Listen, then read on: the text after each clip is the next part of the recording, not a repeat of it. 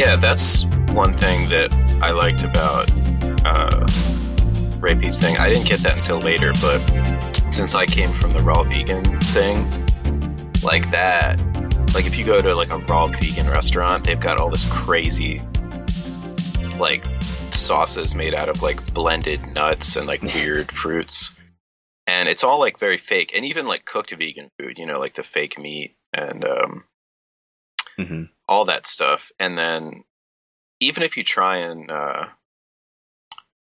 like just eat the regular food, like I found myself buying weird stuff like goji berries.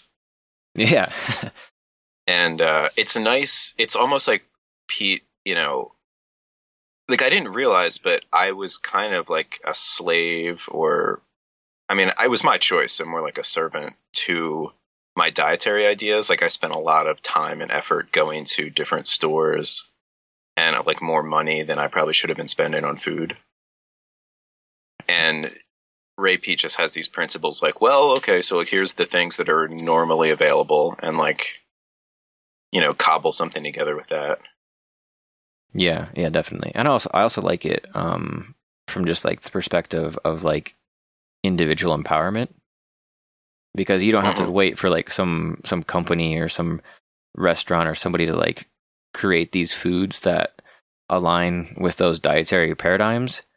So that way you can feel good about eating them. Like like I said, a lot of those foods are readily available and easy and usually pretty cheap to buy. They're not like, they don't have like this high dollar markup, because it's like from some, you know, slick new entrepreneur, you know, startup.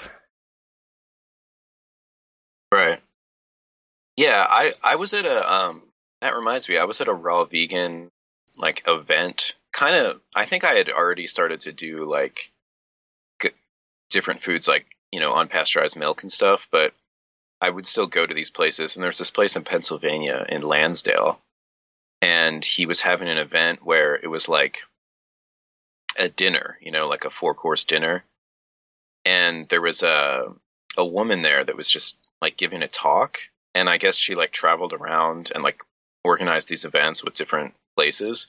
And she was like, you know, talking about like stuff that's healthy, that she thought was healthy. But then she told this story about a friend. She was from like, I guess close to you, like somewhere in like the like mountain area. Like it was either like Nevada or Colorado or something. And she had this friend that wouldn't travel anywhere because he couldn't get like the specific raw dairy, you know, that he like kind of based his diet around. And I was like, yeah. And I guess I didn't realize it at the time, but that was kind of my mindset. Like I was very like, it was sort of like the priority was that I have like this specific thing or else I could die. Yeah. And that's another thing too I didn't realize, is that the kind of difficulty it makes for travel. Because when I was, you know, doing like a fairly bulletproof diet, like it was kind of difficult for me to travel, because like you pretty much, you just have to like cook all your own food, because you can't really rely on restaurants having, like, you can go to like Asian places and you can get a fairly like bulletproof style food, or like sushi.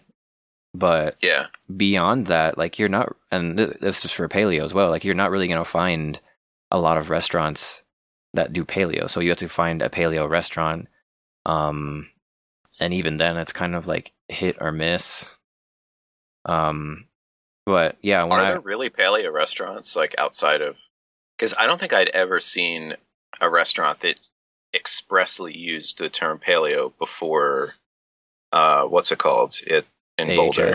Yeah. Ancestral Health Symposium.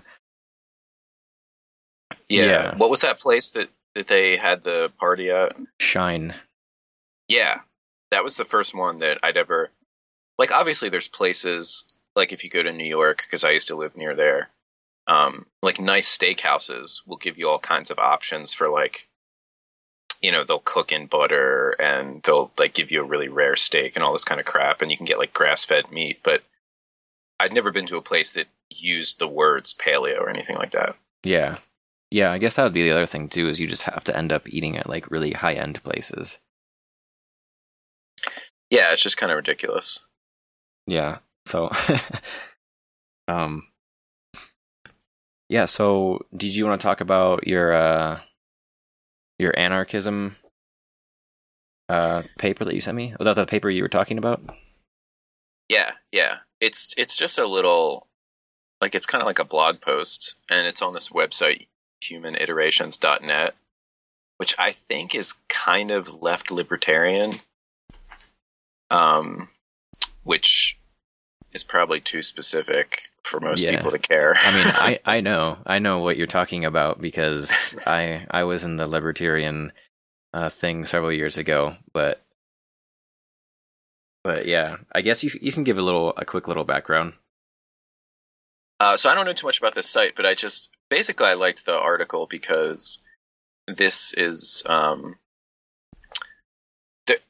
so even in the Ray Peat world, and I guess in the paleo worlds, there's mostly like when people talk about science, they'll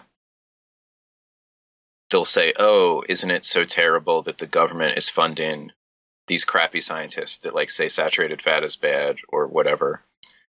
They should be funding these scientists that say, saturated fat is good." And I guess that I just think that can't happen. Like it has to be the other way if it's being funded by government. Like you're going to have these problems, and it's inherent. It's like a law. Like you can't have science and the state together, and that's what this short thing is about. And this is just one angle of it. So every scientist should be an anarchist. And the point that they make is they make a few points about like, a lot of basic science was and is funded privately and blah, blah, blah, blah, blah. The kind of like technical, like money details. But just the main thesis is that the idea of science has to be anarchistic. There was actually a quote from something else.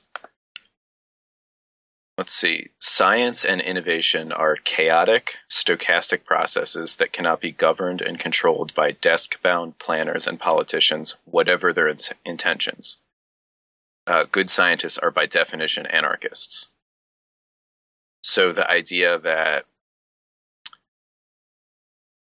that pretty much sums it up, but that I've noticed just being in the science world that the incentives that pop up, and I don't think you could engineer it any other way, are conservative, like for theories that are, or ideas that are already present, and that you end up, it's just hard to get out of them. Like Pollock talks about that a lot. But I think that he has the idea, we need a better peer review system, or we need alternative funding. But I just think it's like, if the state has control of science, then it's going to be co-opted by these things. And also, isn't it in the news now about the NIH and some of the government funding for art is being like chopped or whatever by the Trump administration? Oh, I haven't heard about that.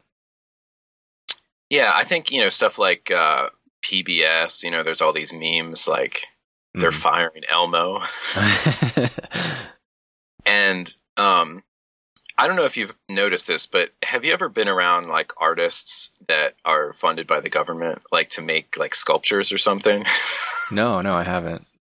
Or just like have you ever seen like the art that gets made in like installations, like modern art? It's not really very accessible to people. And I think what happens is the same thing that happens with science, is when you have an external third party like the government using involuntary funds to fund it and giving it to people, the artists end up making art for other artists rather than for people, because they don't need the market. And I think the same thing's happening in science, is you get these cliques and like the peer review process and different, like all the conferences, the science conferences. And what the scientists are doing is making science for other scientists to get their approval, because that's how you get your papers published and your grants funded, and like tenure and all of the things that are the basic incentives of being like an academic today. So I think it's the same thing as like crappy modern art that nobody, and then you go, what is this? And then the people who make it are like, oh, you just don't understand. It's like, it represents,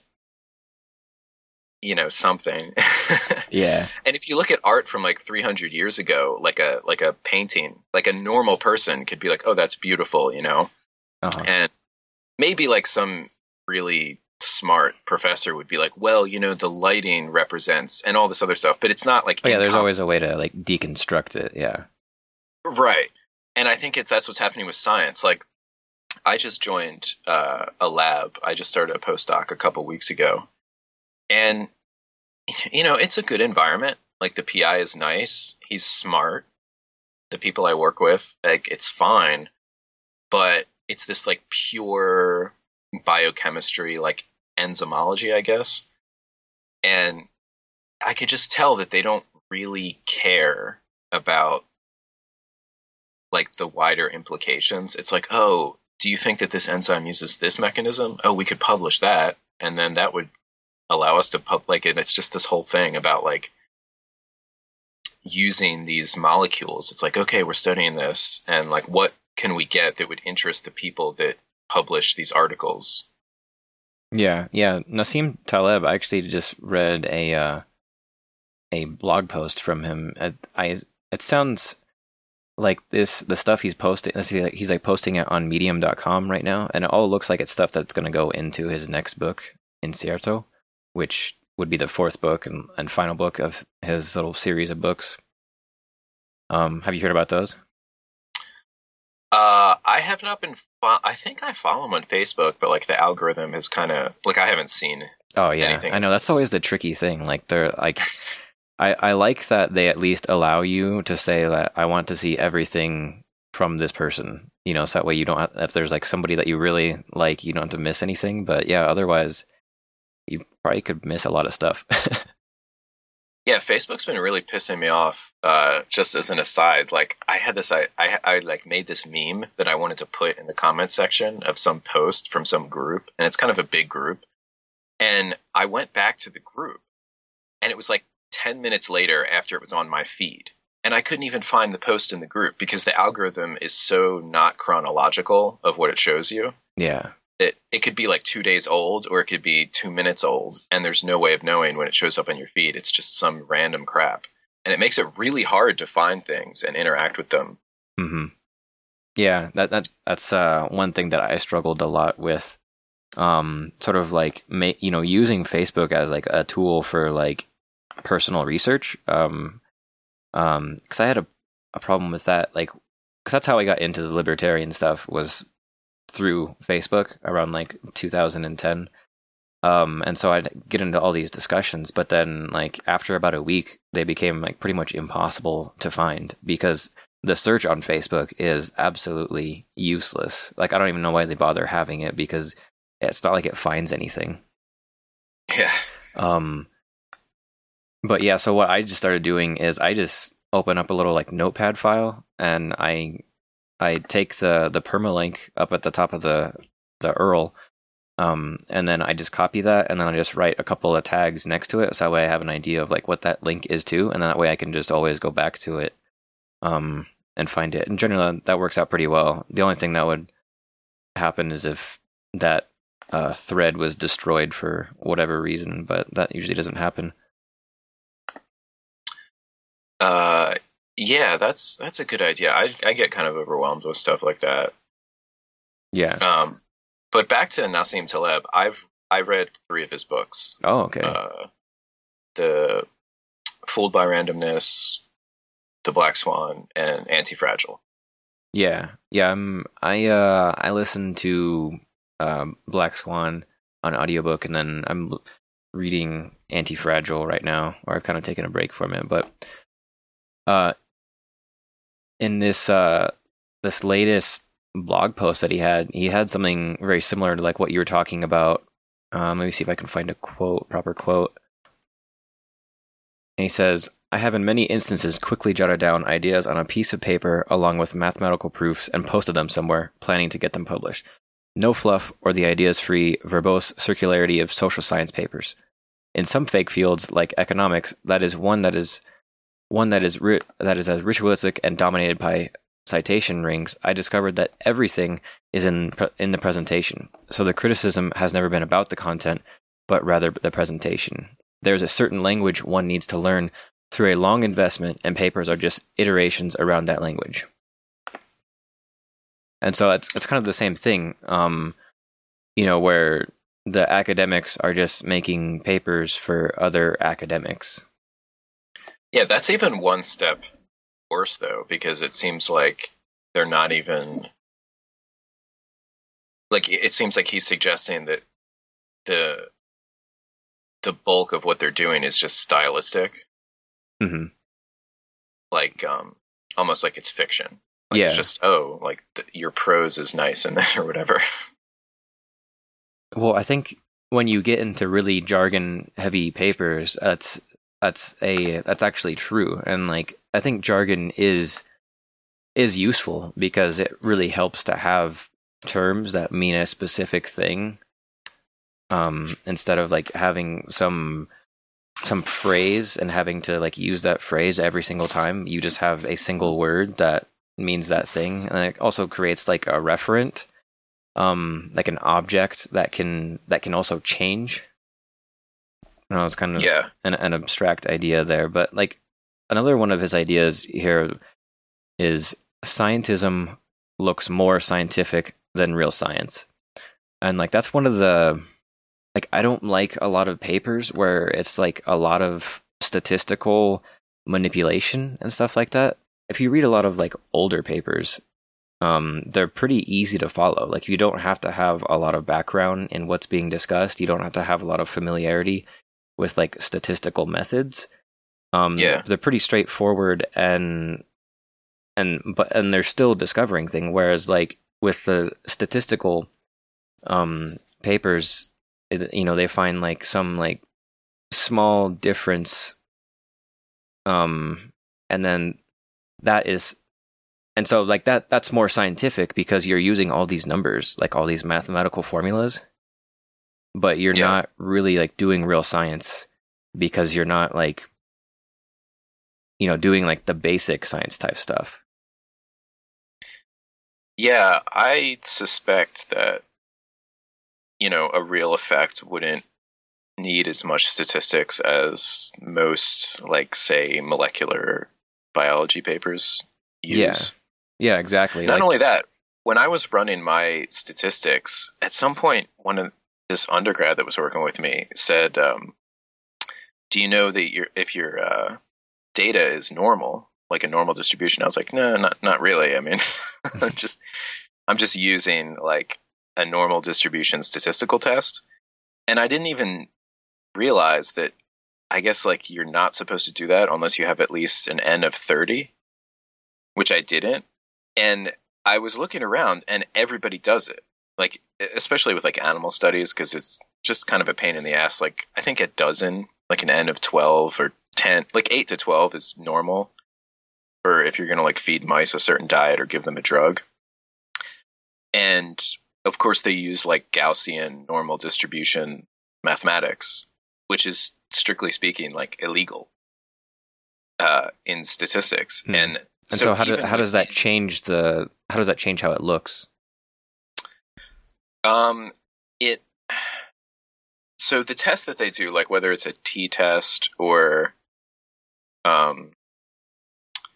analysis of variance, if the data are assumed to be normally distributed, then the amount of variation between different samples will be more or less than if it was considered to be a different distribution or like if it was unknown. So you would either get like, usually a p-value of less than 0.05 is considered significant. So you would either be more or less likely to get that in a particular bunch of data, depending on whether you assumed the data was normal and it wasn't, or if it was, or whatever. So I think it's easier to get statistical significance, basically, if you assume the data is normal. So everybody does. And they just kind of know or don't know that you're not supposed to do that. But everybody does it. So, you know. But yeah, and then see, like, just in talking about this, I'm still not quite sure exactly what you're talking about. But like, to me, I think like if you just did like some simple math, like you fed the mice this diet, and then 80% of them had this symptom, like that's pretty obvious. You don't need to have like some fancy statistical analysis in order to see that effect. Right. Well, okay, so in my example, like for my dissertation, one of my main things was just weight gain. So the mice that I fed coconut oil were fatter than the mice that got a low-fat diet, but they were different amounts. They gained a different amount of weight than the mice that I fed vegetable oil to. Mm-hmm. So I couldn't say in a binary fashion, like, these mice got fat and these didn't get fat. So you take, like, say 12 mice and they all have body weights, like at the end of, 3 months of feeding them a diet. And then there's, 4 groups or however many groups. And then you throw all that into this big analysis of variance. And then it tells you, okay, well, this group gained more weight than this group. And here's the statistical significance. Like, it's less than 0.05, so it's significant. Whereas these other two groups, the average or the mean of this one group is higher than the other one, but it's not statistically significant. And that's all dependent on what kind of test you use and the assumptions of that test. Because, like, if you have 100 people and in one group and you take their weights and the average is 150 pounds or something, and in the other group it's 151 pounds, like, you can't really say that they're different, Mm-hmm. But there's a number depending on how many people in your sample and how different it is, at which you start to mathematically say, okay, I have confidence that these two groups are actually different. Like if the average was 160 pounds or 165, and so you get more confident.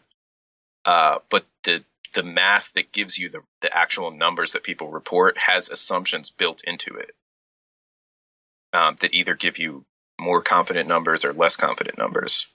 And of course, people just err on the side of having more confident numbers for themselves. Yeah. Okay. So, like, basically, a lot of the statistical methods allow you to look at multiple variables, or just have more granularity in discussing the results.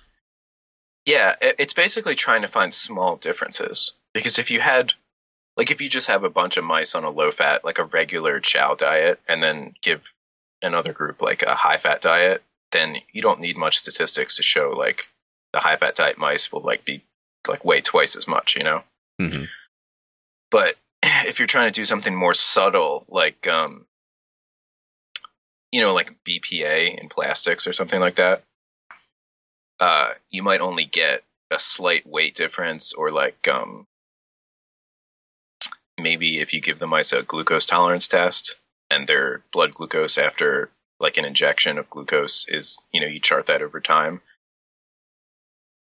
it'll, every mouse is different and there'll be variation within one group. So you have to compare that, and it gets kind of tricky. And then people have to decide what's a real difference. And of course, everybody's incentive is to show a real difference. Yeah. And most of the time, people don't publish negative results either, which Mm-hmm. is a huge problem. Yeah. Like my PI, I remember saying well, we could just publish that there's not a difference. And he was like, well, no, you can't. And it's like, isn't that the same thing? Like, there is a difference between these two things. There is not a difference between these two. Those are those two statements are still, symmetrical. Yeah, well, it's still valid information. Right. And valuable information.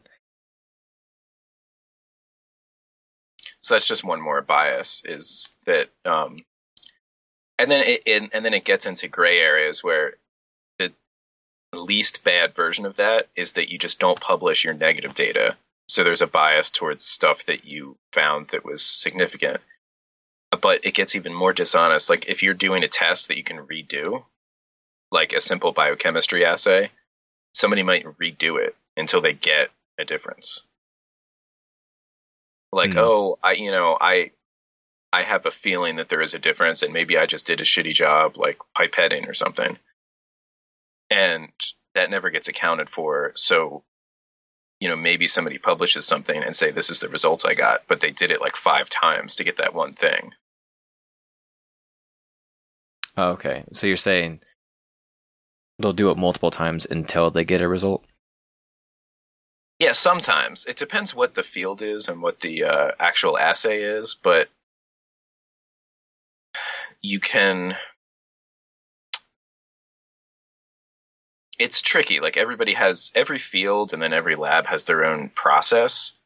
And it's I guess it's kind of rare for somebody to have a truly dishonest process. But there's just always this subtle incentive to like, that didn't, like people will say that didn't work. Like, oh, my test didn't work. And somebody might think, oh, it didn't work. Like the machine shut down halfway through or like something blew up. Mm-hmm. But what they really mean is they didn't get a result that they wanted or the result that they thought that they should get. So it didn't work. And that's like a really bad concept. It's considered pretty valid. Like, oh, it didn't work. Do it again until it works. And it's like, what do you mean by work? That's the problem, right? Yeah. Oh, but then in that way, you're almost playing with statistics again, right? Because like there's like some statistical chance that it will work, and so you're just finding that one statistical chance. Yes. Yeah. To be totally honest, every time, it's almost like this weird universal thing. Like every time you do it, that counts in the universe as a test. Like that there's some statistical law, or it's like a little trick that I still can't like square in my head. Where if you're given the choice of 3 options, and then you make a choice, and then in an alternate version, somebody tells you that one of the options, like say a door, like there's a prize behind a door or something, they open one of the doors and then say, okay, now you can change your choice.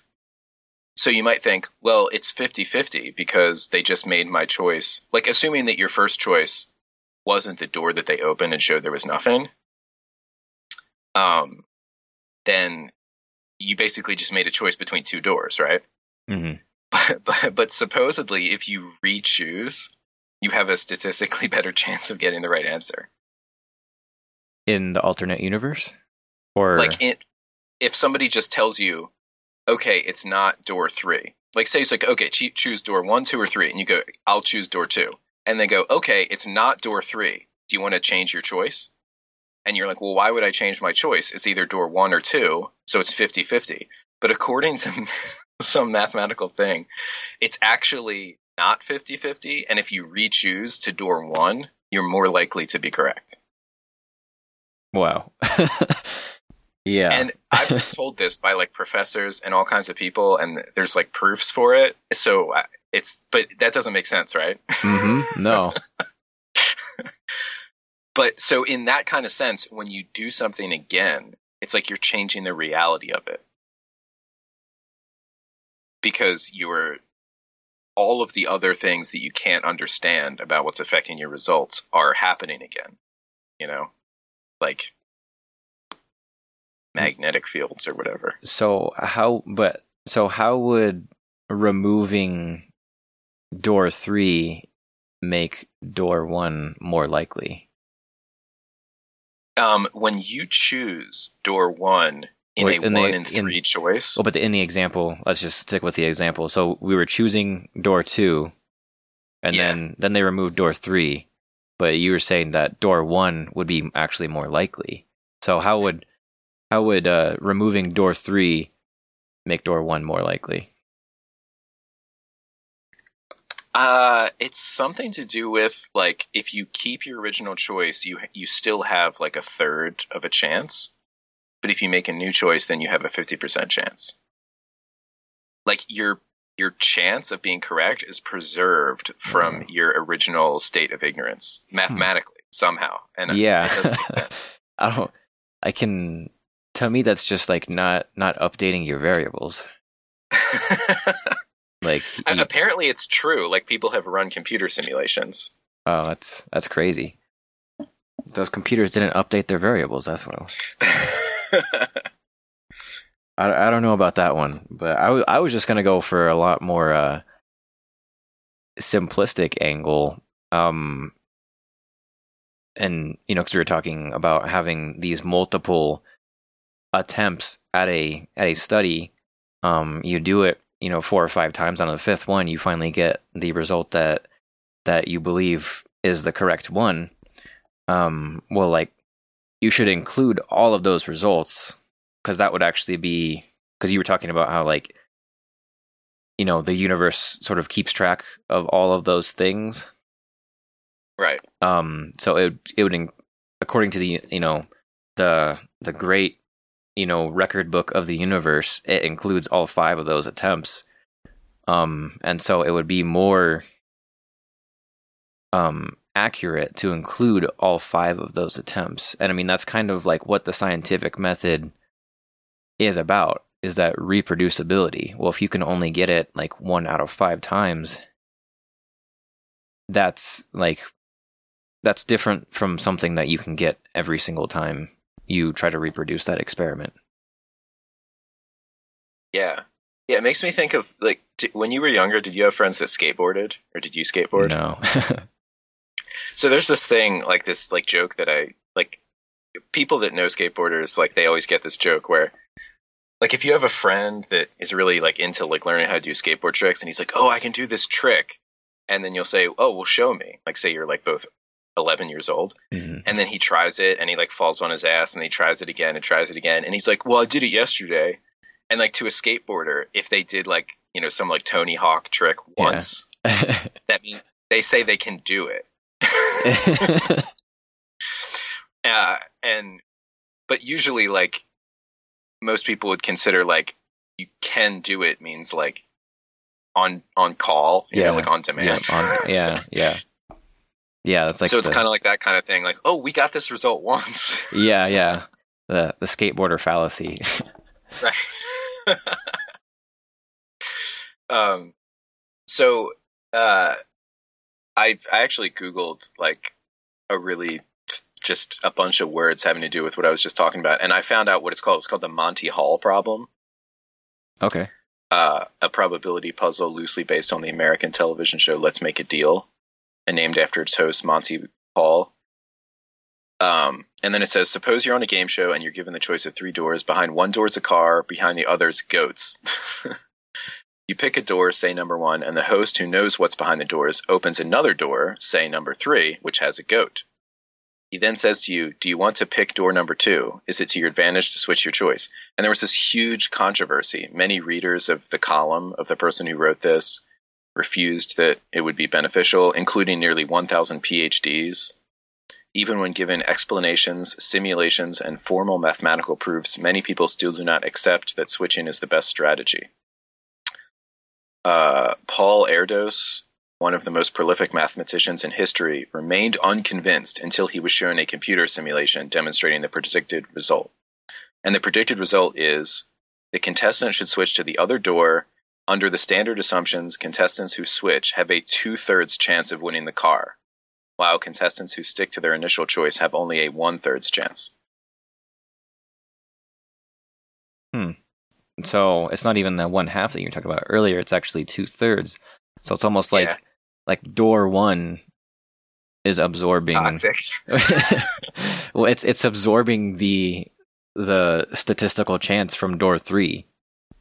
Yeah, it gets that. That's I don't know. That's probably not an accurate way to think about it, but that's funny. that's not like super applicable to what we were talking about. But no, I was just thinking while you were bringing that up, I'm like, we haven't even like really talked about nutrition whatsoever yet. Yeah, we're just discussing basically our philosophy, which is good because that's what I wanted to do. Is bring some philosophy to what we're doing, because I think that's what science needs. So this guy's name is Jay Dyer, and he I don't know how I came across him. I think it was just like some YouTube recommendation. He had was in some podcast about esoteric Hollywood where he analyzes or deconstructs these big Hollywood films and finds all the esoteric reasons, conspiracy stuff like the Illuminati and stuff like that, all this symbolism inside them. But he's pretty interesting because he has an orthodox. He basically uses orthodox philosophy, which is a rejection of Enlightenment philosophy. So it's so I've been pretty fascinated by that stuff. Like a medieval, university, which I style. think, I think is really really fascinating because I've always wondered the people who lived several hundred years ago, they had to have been just have different conceptions about the Earth, and not even just the Earth is flat, or the sun, we're the center of the Earth. Not even just stuff like that, but just their conception of just everything, and how they approach philosophy. Or if you've ever read a lot of Greek philosophers, how they discuss things and convince you, and how they make their arguments. To them, they're making a completely solid argument, but to us, it's okay. It doesn't really make any sense to someone that is grounded in modernist and Enlightenment philosophy. A lot of that rationalist philosophy. Yeah, I noticed that in when I read a couple of Plato, whatever you would call those, where he's narrating Socrates talking to people, and his points are kind of loose. Yeah. Well, you'd have to admit that, for example, in is it the Republic or Gorgias, or he's convincing somebody that a rich man who is unjust is less happy than a poor man who's just, or something like that. Yeah. And it had to do with happiness only comes from justly acquired property or something. And it's does it? He doesn't well, it's basically define that. Yeah. It's an assumption. Right. Which I think is ultimately this Jay Dyer's point, is that because his whole thing is he thinks that science needs philosophy because of that stuff, because in science you have those same assumptions, but nobody actually acknowledges them as assumptions. And so that's why Plato saying that is almost being more honest than several scientists, or pretty much any scientist, is because he is saying that, or he's putting it out in the open that this is an assumption. And so if you disagree with that assumption, then his point is invalid. But that's kind of the point of philosophy, I guess. Right. So I think that modern science, whether it's biomedical or even economics, has tried to take philosophy out of their it's kind of like how people say oh, we need to get money out of politics, or we need to get universities out of politics. But what politicians really want is to get government out of politics. And just it's just like a technocratic, we all know the right thing to do and we're just going to do it. It's no longer political, there is no political decision, there's no perspective. Well, that's what that's what the scientism is about. like all Right. like the scientific policy and stuff like that. Like that's like this is how science says it's supposed to be, so that's how it's got to be. It's not a political issue anymore. And there's no philosophy or like critiquing of it. It's just like this is what science shows. So I think it's like the same forces at work there. Yeah, there's this economist I really like, Robert Murphy, and he's on like a few podcasts, and he said something like, science.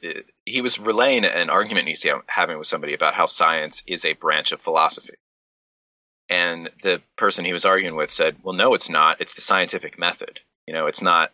And then so he says, "Well, where'd the scientific method come from? Like, it's not self-evident." Because you can't apply the scientific method to the scientific method. So Yeah. of course the scientific method arrived from a philosophical like proposition, that we live in a world that can be understood, like that phenomena are like replicatable. Yeah, and stuff like exactly. That's exactly one of the points he makes in this paper is what you just said, that the scientific method can't be proved by the scientific method, and so it is Right. itself an assumption. He uses it to sort of like make fun of like a lot of rationalists. Okay, quote, "It is this notion of scientific and epistemic neutrality which must first be examined and dispensed with. Presuming to interpret the phenomena of experience without a contextual framework or schema within one's lexicon of linguistic symbols becomes self-evident upon reflection, yet mysteriously eluded so many of the empiricists of the last few centuries precisely because it contradicted their dogma of tabula rasa. Ironically, this is already an older, outdated philosophy of perception that perfectly mirrored the zeitgeist of Hume, Kant, or Locke. For those studied in modern philosophy of science, phenomenology and traditions counter to the Darwinian ethos, there are numerous indicators which show the facts of our experience are rather parts of a network of signs and symbols as well as being situated within a web or our wider or more foundational beliefs and assumptions about the world." So, yeah, and then he goes on to talk about how, because the whole tabula rasa idea is that there are these like fundamental facts that can be known. Mhm. And so he talks about an earthworm. Let's take the earthworm as an example of how science actually functions on the ground and consider what philosophical and perceptual truths emerge that are, in fact, prior to the actual praxis of the scientific method. The earthworm investigated in the lab is the earthworm as known, experienced, and interpreted by the individual scientist, given his inner framework of past experiences, accumulated knowledge, and present direct experiences with the slimy dirt dweller, all of which form an interpretation of the object before him in the lab. Right. Does he flesh that out anymore? There's more. I mean, so I'll continue the quote. "Upon reflection, it should be self-evident that the mechanics of how this creature is understood will be informed intuitively by the mind of the scientist's conceptions concerning it. In other words, the earthworm does not spontaneously generate its own wholly new meaning to the fresh mind's eye, nor does a scientific blank slate of perception simply record quantitative facts about the object, add them all up, and produce an earthworm calculus for all such species." Right. Yeah, so like some things about the earthworm would be more notable to a scientist because like they're human and they Well, they it have would be different for a computer. each person has its own like their own context, and that's so I'll continue the quote a little bit, and then I'll go where I want with this. "This earthworm did not appear out of a vacuum with an instruction manual, nor does the mere quantification of its length, weight, diet, etc. afford the scientist all possible earthworm gnosis or knowledge." And so, that's kind of like that's what I like about Ray Peat so much, is because when you're reading his essays, like he's been reading so much for so long that he has just this prodigious knowledge about the history of any given topic, particularly in biology, but also on like several other subjects as well. And so he'll he can discuss like the individual personalities, the scientists that were like doing the research back then. He can talk about like the political climate that was going on at the time, and so he provides a lot of context for those kinds of results. Like that's what I found so incredibly valuable in Ray Peat's essays.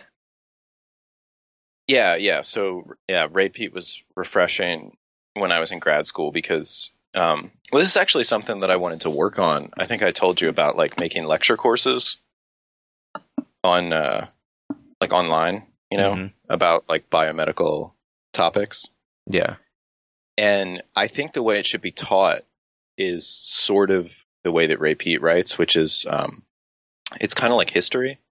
Yeah. Because you can't really say, like, if you were able to get a sample from, say, a nutritionist classroom book from 10 years ago or 20 years ago, like, the facts would be different. Like, cholesterol does cause heart disease, doesn't cause heart disease, Yeah. Salt causes hypertension, doesn't cause it. Well, whatever the true truth is, didn't change. So what they should be teaching people is that this experiment, it showed this, or like this, whether it's epidemiology or an animal experiment, like the original cholesterol rabbit experiment and all that stuff. Mm-hmm. And then the professor that's teaching the class, they can have an opinion on whether cholesterol, quote, causes heart disease, unquote. But it's not a binary fact. It's like this thing that has to come to the conclusion, because if it is a binary fact, it can't change. Yeah. So the very fact that these things change in the textbooks means that they weren't facts to begin with. Yeah. Yeah, and that's kind of like the fundamental problem of like this attitude that people have about sciences, or have about science, like, and that's what Taleb, was calling scientism. And there's like several good essays, sort of like deconstructing this scientism, and I'll call like people like Bill Nye or Neil deGrasse Tyson, I call them science evangelists.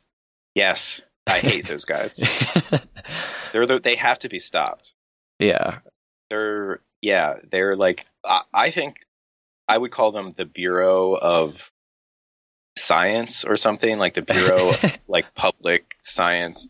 Yeah, because they're out there basically being these like friendly faces that people think they're cool when they share their videos or something. Like, this guy's so cool. Yeah. Like, look, he's funny. Like, that old Tyson meme where he has his hands up and it's like, we got a badass over here. Yeah. I mean, it's classic. Funny. It's cool, and he can be a funny guy, and Bill Nye can be funny, and I liked his show when I was a kid. But they just fly off the handle. They say all this crap about, like, I guess these days climate change, but whatever the issue is, and they have this whole, well, the science is settled. Yeah. And they treat science like it's, like what you were saying, like it's a evangelist. Bible. Yeah, like a religion. Well, like it's a Bible, basically. Like, this is what the science said. Like, it's, again... and this is one thing that Jay Dyer actually goes into with his orthodox philosophy, is that, a lot of like the Protestants, like they kind of like by getting rid of the church, they've kind of painted themselves into a corner, because now that they don't have a church to tell them like what to think and what to do, now they can only go off of the Bible. And so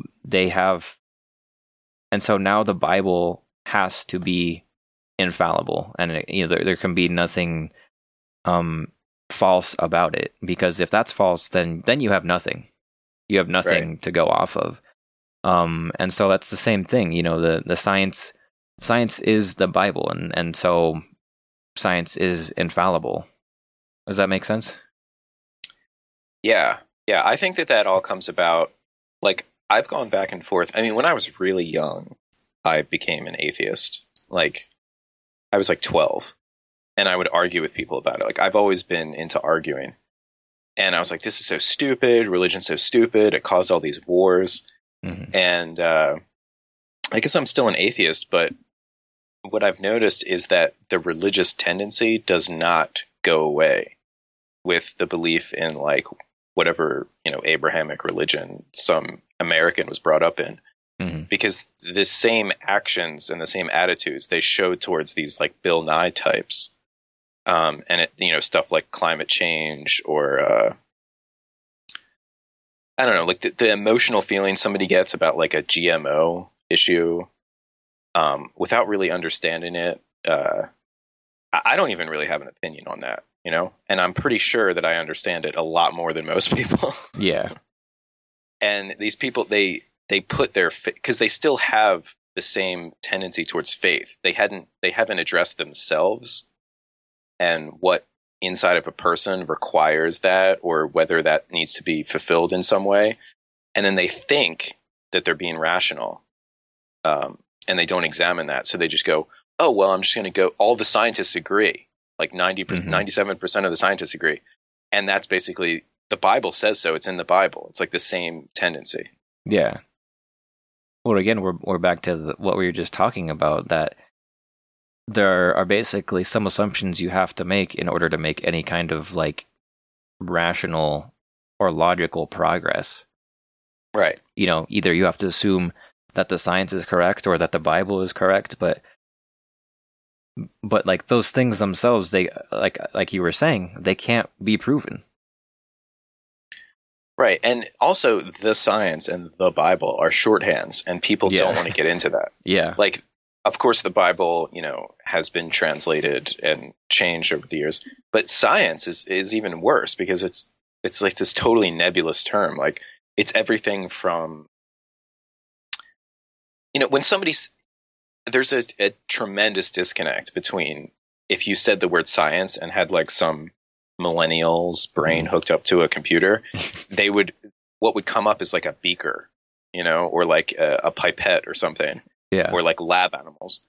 And then so they go, oh, well, that's like so scientific, but when somebody says the word science, they might mean like some guy running statistical analysis, or somebody giving out like a really crappy questionnaire to like fat people about what they ate that week, Yeah. Or so, when somebody says science, they're like, oh yeah, the scientific method, but it's like, you can use that word to mean all kinds of things. Mm-hmm. Yeah, I mean, you can use that in all kinds of, like, just like a personal everyday thing. Like, let's say you have, or I mean, like, you can do that with your diet.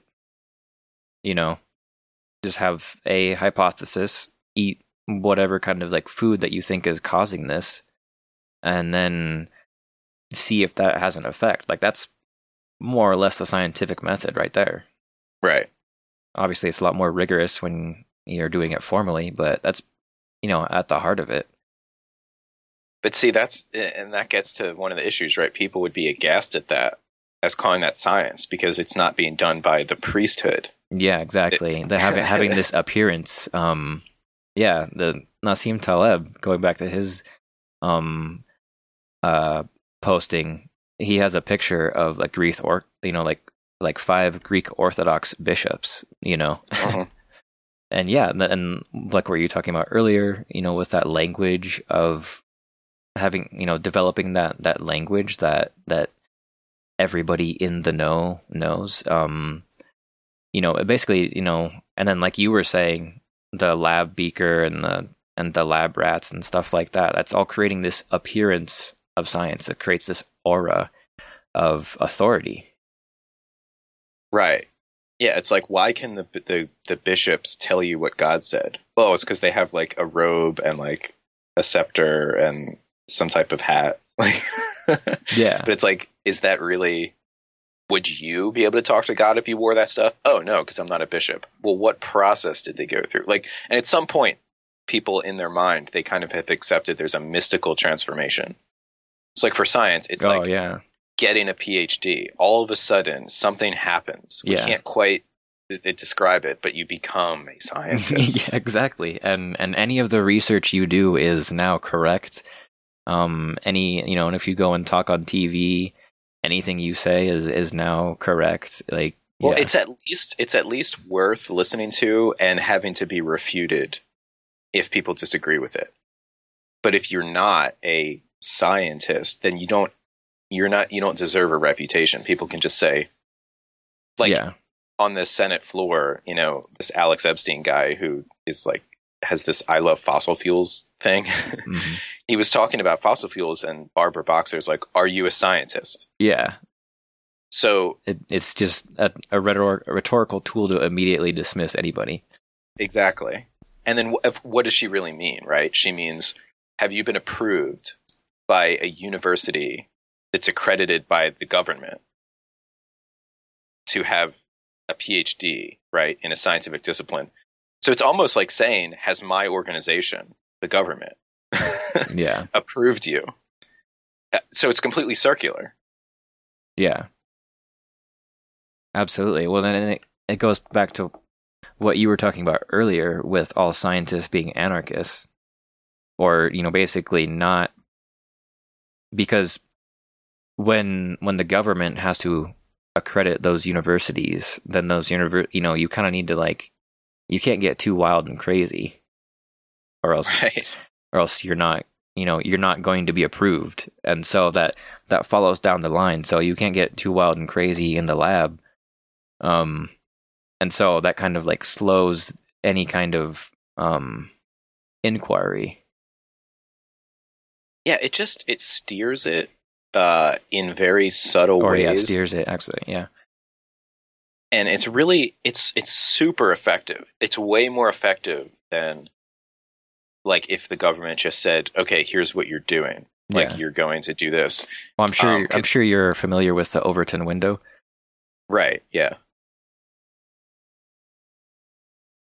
Do you think everybody is? You can explain it. It's like the accepted opinion on any given area, like the accepted discourse. like range of discussion, and anything outside of that is basically taboo, and like you're crazy. Right, like you could, like, I guess in biomedical, it's like, I guess people still accept that, like, maybe say sugar is bad. Yeah. Like, you could never say sugar is healthy, or like fructose, but No. you could have the debate, like, how unhealthy is it? Like, yeah. I think scientist A on the panel thinks it's less unhealthy than scientist B, and then like scientist C thinks it's healthy, but he's not on the panel. Yeah, or like how much of it, or in like what context and stuff. Yeah, you can, but you cannot say that it is healthy. Right. Yeah. All right. Well, I think that pretty much wraps it up. Did you have anything else you wanted to discuss?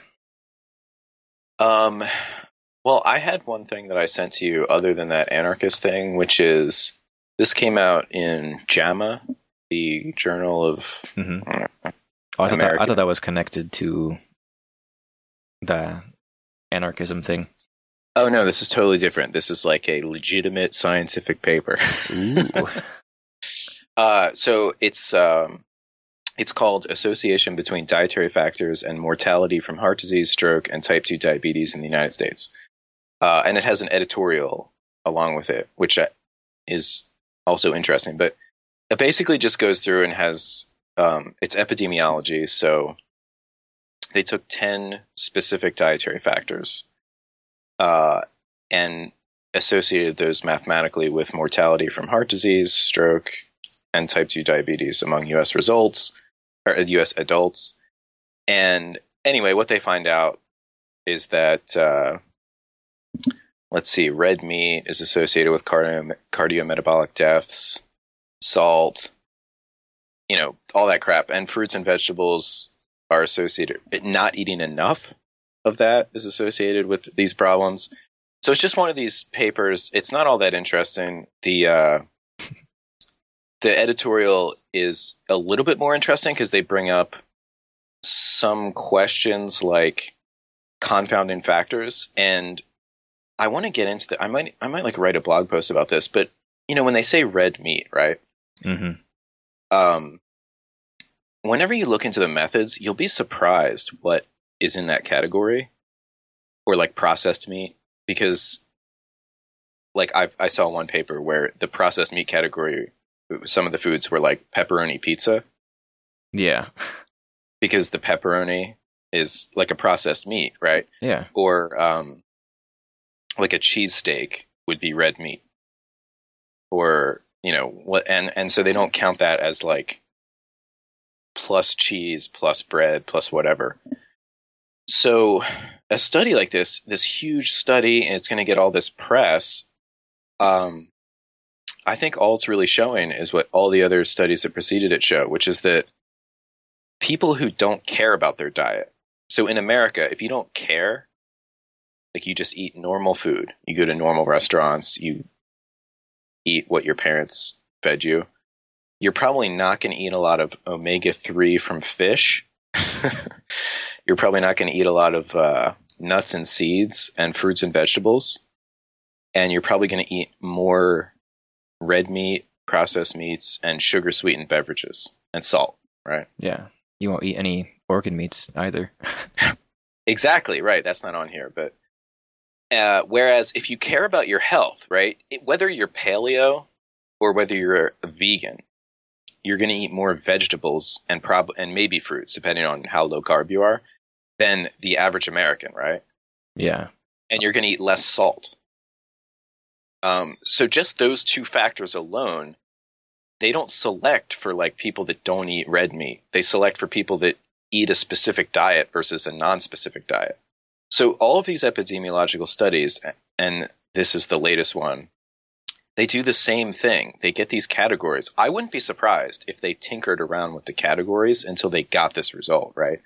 Because what's conspicuously absent is saturated fat.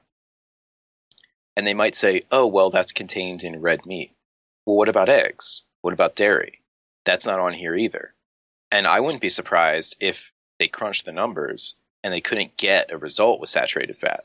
But if they included something called processed red meats or unprocessed red meats, then they can. I don't think they published their raw data. I think that, what's her name? Who's the girl that did the really big blog post like a decade ago about the China study? Denise Minger? Yeah. I think she scared everybody straight about publishing their raw data. Denise Minger's going to be after them. Yeah, because, I mean, it's funny. What was she, like an English major in college or something? And she just knew how to run. Not a scientist. Nova. Right. But she has like everybody has software on their computer that can run an analysis of variance. So she would just do that and like, well, look, if you do this slightly different thing, then it's the opposite result. So I wanted to talk about that. It's just mention that as it's, and you can just tell from their writing, like just right off the bat, their introduction, it's so boring. I think that science, it also suffers from like, the reason why Trump was so successful, in politics is because he made it exciting. Mm-hmm. And if you listen to the other politicians, I don't think it's a coincidence that it's boring. They're like, well, we have to change the corporate income tax rate by 3%. Like, it's so boring and nobody cares. And then he gets up there and he's just like, build a wall, People are like, they can feel it, They're like, I see the wall. And it's like that with science. Like, these people are just like, there's a substantial economic and health burden from cardiometabolic disease and type 2 diabetes, and that there may be an association of suboptimal diet with overall health care. Like, and it's like, I'm already asleep. Yeah. It's like 2 sentences in. Yeah. So, yeah, that's something. I got this study in an email from my old department at Rutgers. And so apparently, like, the academic establishment finds this paper significant. And I think it's most likely garbage. But, people are going to cite it. What are you doing now? You graduated at Rutgers, right? Oh, yeah. I'm going to officially get my PhD like in the mail in May. But nice. I defended my dissertation in January, and I had to do some edits, but that's all done. And yeah, I got a postdoc in Florida, nice. in University of Central Florida at Orlando. And yeah, like I said before, it's pretty cool. It's like, I applied to it on a lark. I didn't even think I was really qualified because it's like a pure biochemistry. And I've never really done that. But I was thinking about it, and this is another one of the problems with science. The more basic science, I don't know if you've ever noticed this, but it's more prestigious. Like, have you ever like physics? Yeah, physics, but even in biomedical, like somebody who does, like, say, a clinical investigation, like a dietary restriction or something, they're kind of like, you know, third tier compared to like somebody who has like shit in test tubes. Yeah. Or like somebody who's using like infrared spectrum to get the absorbance of like a certain enzyme under certain conditions. Like those people are just presumed to be smarter. I think it's the same in physics. Theoretical physicists are just in general more prestigious than experimental physicists. So I was like, well, okay, I'll just get into this really basic lab. So yeah, you thought you wouldn't make it because it's supposed to be harder. Well, not so. I mean, I figured like maybe this guy will want me, maybe not. Who knows? I guess he liked me in the interview, so that's great. So he offered me the job. But the reason why I took it is because, like, if I, like we're making this podcast and I write things, and if I eventually write a book about how crappy like science is, it's going to be better if I have this like very basic science job and I'm published broadly in like respected journals, Yeah. Because if I went and got like whatever the equivalent of like a Ray Peat job would be, then people could just say, oh, that guy he couldn't hack it in real academic science, so he's got sour grapes and now he says they're all corrupt. Yeah, exactly. Yeah, they're using they're disqualifying you and dismissing you based on your personal qualifications. Right, it's like an appeal to authority, I guess, fallacy. Exactly. Yeah, well, it'd actually be ad hoc, or ad hominem, Right. where you're basically attacking the person that's making the argument, not actually attacking the argument itself. Right, exactly. So yeah, so it's like if you were arguing with somebody about climate science and they said, are you a scientist? And then I could say yes. Then say, are you a climate scientist? Yeah. So it's like, okay, now I have to go get a different degree. Exactly. And then say you come back and say, yeah, I'm a climate scientist. And then they could say, well, is this particular subfield your particular subfield? Yeah, exactly. It's a perfect way to basically silence any kind of opposing opinion, basically, because you're only qualified unless you have this extremely specific, background. And then or you agree with the person. Well, yeah. Because nobody ever says, like, Al Gore gets up and says something like, excuse me, Mr. Vice President, are you a scientist? Are you a climate? Like, it's like, of course he's not. Yeah. He's a politician. Like, but it doesn't matter because he's saying the correct thing. Yeah. So, but I figured, for the purposes of like, plus it's just a job. Like, so, but yeah, that's what I'm up to now. I'm analyzing enzymes. Very cool.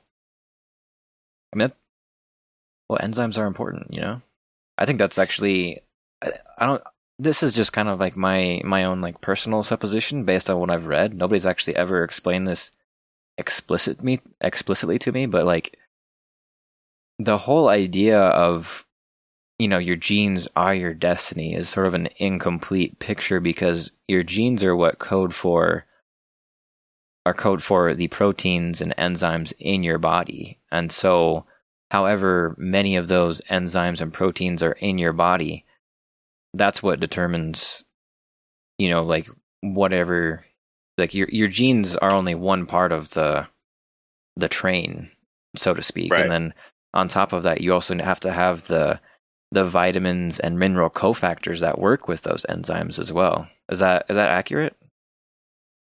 Yeah, I mean, there's a million ways that you could say that, like, the genes aren't the only story, but yeah, actually, the lab I'm working in works with cofactors, but it's like this really specific type of cofactor.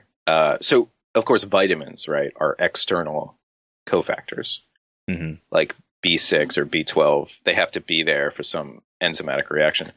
But these enzymes that my lab studies, they get modified after being translated into their protein. They get modified further to have like part of the protein will have a side chain that gets changed into a cofactor that does the actual work of the enzyme. So it has to have another enzyme or like a metal, like copper or something, to create the active site within the enzyme. And it's called a cofactor. It's still part of the protein, but that's just what it's called in the literature. It's kind of like heme, the cofactor that binds oxygen. So there's all kinds of things like that. And so in that sense, like the protein as translated from the genome is inactive. Yeah. And then it requires certain conditions to become the active protein.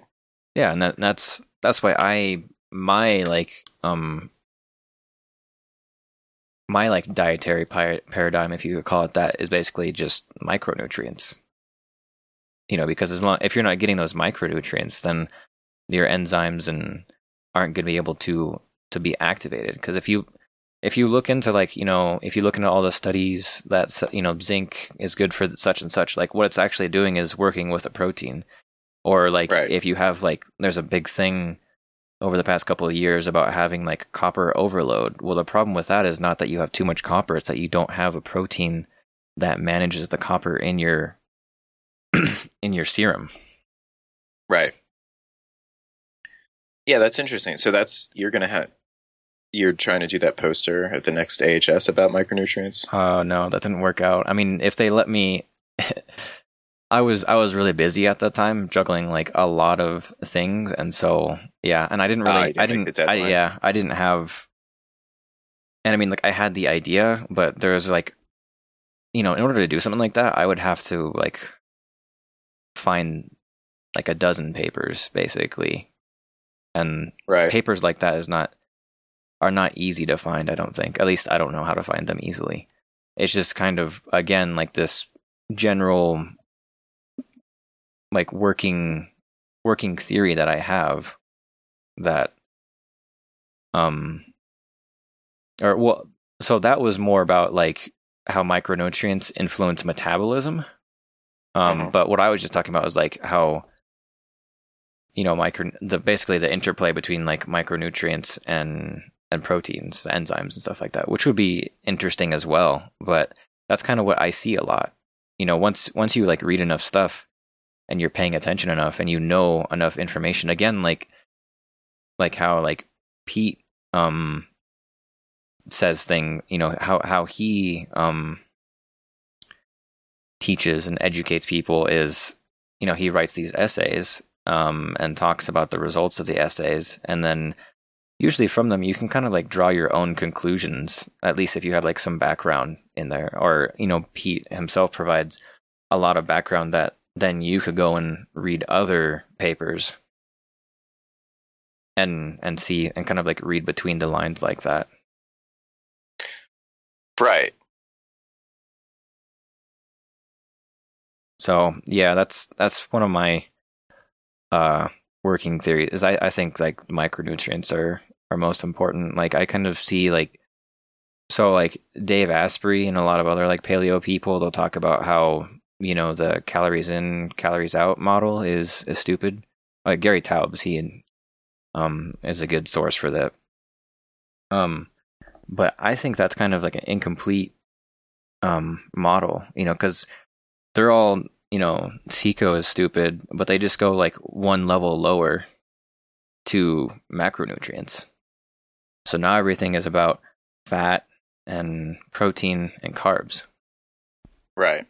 And they don't really micronutrients are great and you should get those, but that's not part of, but if you're still eating, but it doesn't matter what kind of micronutrients you get, eating too many carbs is still going to be bad for you.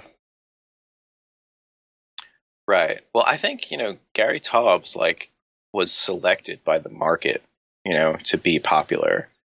And it just shows a simple message works well, right? It's there's something compelling about, I remember a long time ago watching his first talk, about glycerol 3 phosphate is determines, whether an adipocyte grows with fatty acids or not. And the main thing that turns that on is insulin, and the main thing that upregulates insulin is glucose. And that was like his whole hypothesis, you know? And it's just so simple. Whereas if you were to say, well, so zinc Yeah, exactly. is involved in the yeah, people want to stay away from like the Krebs cycle and like the what is it, like the citric acid cycle. Yeah, those are the same thing. Oh, okay, they are. That's what I thought, because I keep seeing them in similar contexts. But yeah, they want to stay away from that stuff as much as possible. Like once you get down to this, whoa, slow down. Right. That's too much. Yeah, but I guess it's kind of funny, because I guess I wouldn't really consider Taubes to be like his message to be simple. Or I guess it's kind of funny because his message is simple, but he writes like these extremely long books, but like they're extremely well argued. He's like very good at rhetoric. Yes. Yeah. So that's the formula for success, right? Like he's basically Donald Trump. Is he has a simple message, and then he connects it to like, you know, ethos, and like, so it's like low on logos and like high on ethos, you know, like you've just got a little bit of information, and then you go, okay, this information is pure and true. Like glucose increases insulin. Insulin does a bunch of things to cause fat storage. Yeah. And then he just goes through and provides a ton of evidence that's like charged with kind of emotional rhetoric about that one piece of information. Yeah, I guess you could kind of like use as a litmus test, like how easily you're able to like read something and then go and make that argument to another person. Because it's very easy to go read Taubes' book, and then like you can have, pretty, without much difficulty, win an argument against somebody just having read that book, because it's easy for you to transfer all of the rhetorical devices that he used and use them. Whereas like if you're actually like reading papers and stuff like that, it's extremely difficult to like synthesize all of that and then create a cogent argument. Yeah. I don't think that Gary Taubes is like, I'm glad that he exists, but it's when you step back and like, he's been around for over a decade now and he's had all this success. And then there's been all these challenges to like his idea, and he's had to kind of step back. Like he backpedaled on carbs and just said, okay, it's just simple carbs. Mm-hmm. And then he sort of has gotten on board with like the fructose thing, and he's backpedaling a lot. I think he's going to have to hold his ground there or else he'll have nothing. But even Taubes, I think, is better for the discussion than like the average, like, university scientist about health, because they won't even engage with the ideas like of a regular person. So, I mean, Taubes, it's like, he's clearly like great at marketing, like he's like from his first paper in like the New York Times, like what if it's all been a big fat lie or whatever it was called. Yeah. It's genius, Yep. Yeah. Yeah. He is a great writer. There's no doubt about that.